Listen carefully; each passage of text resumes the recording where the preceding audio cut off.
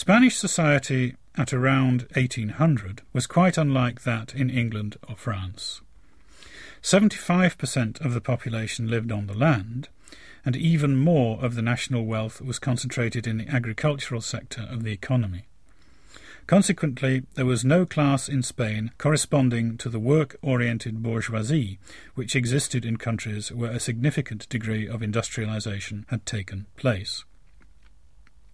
As one might expect, the deep conservatism of Spanish society was buttressed by the influence of the Catholic Church, whose effect on Spanish life and thought at the time can hardly be overstated. It gave, for example, an unusual cast to the way in which the Enlightenment manifested itself. The man who did most to introduce the ideals of the Enlightenment to Spain was Benito Jerónimo Feijó. He wrote 2 multi-volume works, The Universal Critical Theatre and The Erudite Letters, the nearest there is to a Spanish equivalent of the Encyclopédie. In these books, Feijó displays a consistent, rational approach to all the matters he considers, and a passionate belief in experimentation and free inquiry. And it is in these pages that Newtonian science was introduced to Spain. His works were frequently reissued for a generation after his death. You may wonder how such works escaped censorship.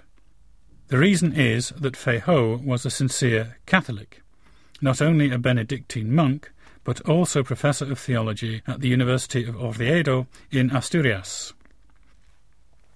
From the point of view of Spanish literature, the most extreme effect of the combined conservatism of the Church and the State lay in the area of prose fiction.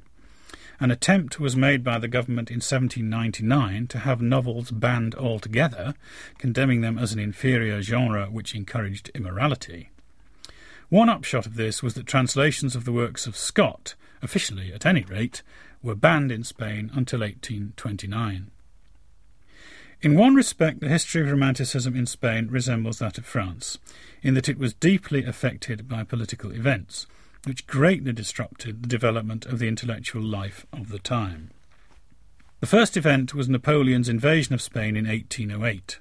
Progressive Spanish intellectuals were faced with an unenviable choice: loyalty to a country they knew to be backward, or collaboration with a usurper whose country they regarded as a model of progressiveness in many ways. Napoleon installed his brother Joseph Bonaparte as King of Spain in 1808, banishing the Spanish king to France. When the French were defeated by Wellington in 1813, Joseph departed and the Spanish king, Ferdinand VII, was restored to the throne. Regrettably for the modernizers, Ferdinand rapidly showed himself to be a king who wished to be an absolute ruler. For 20 years he was to rule Spain in a manner close to tyranny, with a secret police force, political imprisonment, censorship, and all the usual apparatus of a repressive state. The effects on Spanish cultural life were equally predictable: imprisonment or exile of liberal intellectuals. Romanticism came to Spain only with the return of the émigrés after the death of Ferdinand in 1833. These writers had been exposed to the latest currents of thought and literary works in France and in England. Unsurprisingly, when Romanticism did arrive, it did so with its theory ready-made from German, English and French sources, and there are no major works of aesthetic theory which emerge from the Spanish Romantic movement. Rather, what happened was the adaptation of the ideas and attitudes of European Romanticism, especially that of Byron, Scott and Victor Hugo, to Spanish tastes, and specifically Spanish poetic forms. There is no space here to describe this evolution in detail, but there is time to consider one very important example from the work of Spain's first major Romantic poet, José de Espronceda. Espronceda liked to present himself, and to be presented by his friends, as the Spanish Byron, and there is much in his short life which lends weight to the comparison. He was born in Extremadura in March 1808, the son of a cavalry officer. He was brought up and educated in Madrid, where in 1821 he entered the Colegio de San Mateo and came under the influence of one of the leading liberals of the time, Alberto Lista.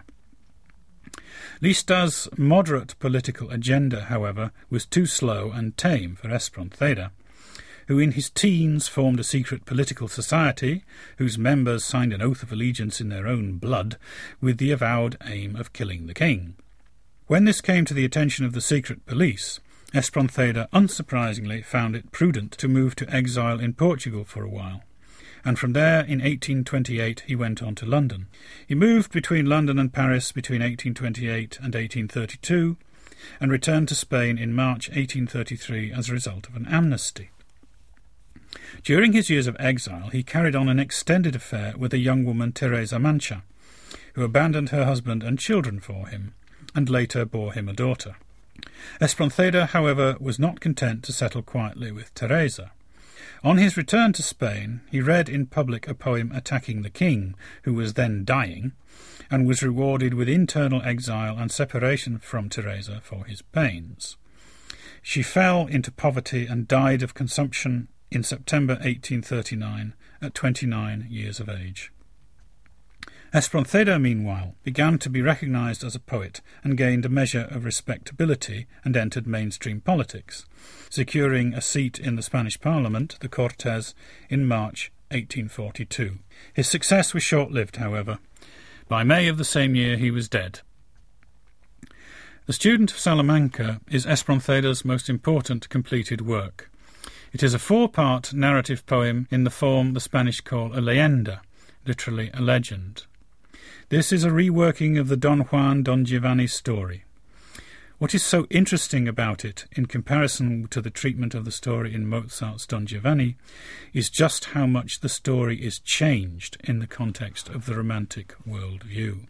The first section introduces us to the central character, the student of Salamanca, Don Félix de Montemar, described by Espronceda as a second Don Juan. He is rapidly established as a man who fears nothing and will dare anything, and is introduced leaving the scene of a duel, his sword still wet with his victim's blood. We are also introduced to Elvira, a victim of his seduction.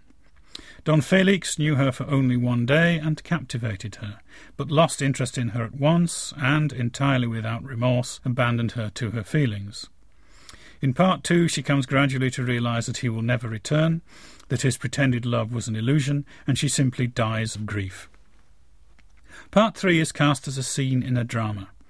Here we see Don Félix as a gambler, displaying the same iron nerve and daring he exhibits in all his dealings with the world.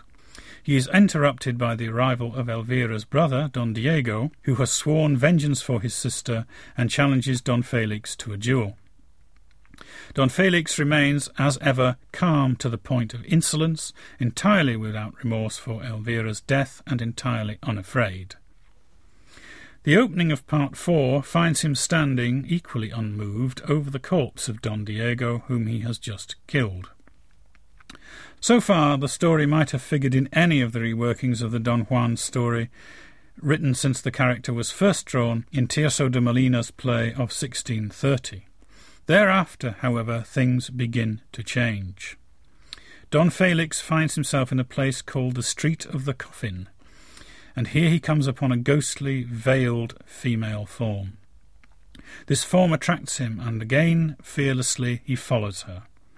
Mysteriously, however hard he tries, he can never catch her, and soon he finds himself in a space which is not of this world. He follows her through street after street, across square after square.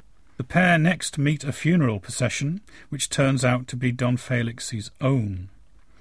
They enter a building of endless galleries, gradually leading downwards towards a room which contains 2 coffins, all the while accompanied by wailing, spectral dancers. Don Félix's courage and daring never fail him, however, even when he finally perceives beneath the mysterious woman's veil a skull, a death's head. Espronceda describes him at this point as follows. Just a frail parcel of humanity, the life in the bright soul therein residing, he equals with God, and with daring flight soars up to challenge the Almighty to fight.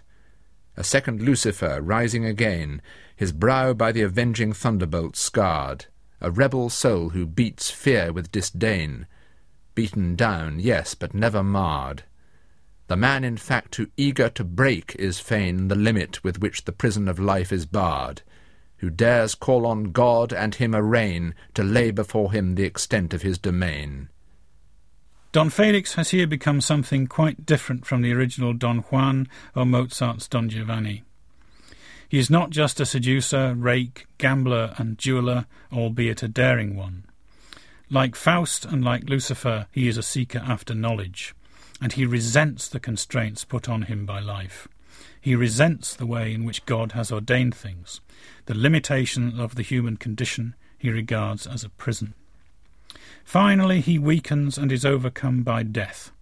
But his end is not like that of Don Giovanni.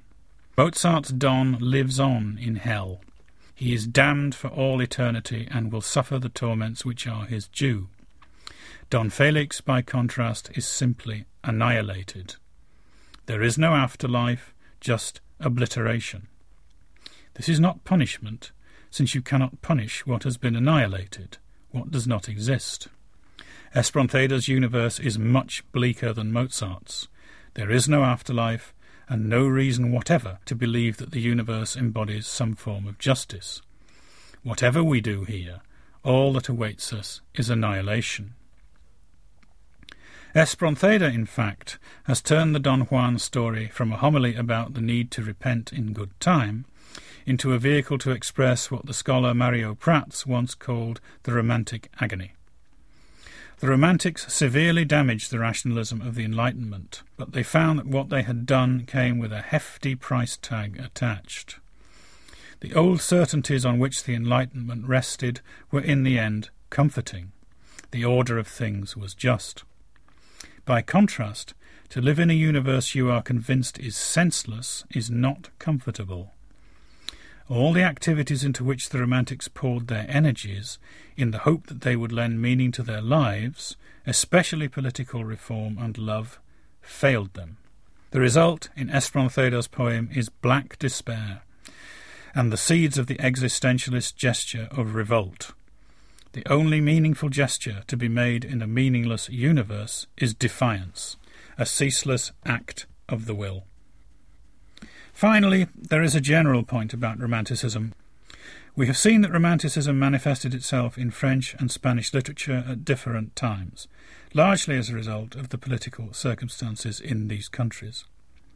Moreover, it was adapted in each case to suit the national artistic traditions concerned, and employed, for example, verse forms which had in most cases belonged to earlier parts of the relevant tradition. If there were time to look at Romanticism as it manifested itself in Denmark or Italy or Poland or Russia, a different story would emerge, but a story based on the same principles. Romanticism adapted itself to the culture in which it found itself, and this is one of the reasons why works which are romantic are less like one another than works based on the ideals of the Enlightenment. Amongst other things, the Romantics prized the inner life of individuals and the productions of different cultures, all of which could manifest imagination. Consequently, by comparison to the Enlightenment, Romanticism developed as a varied and complex phenomenon. That was the way the Romantics liked it. From the Open University. For more information, go to www.open.ac.uk/use.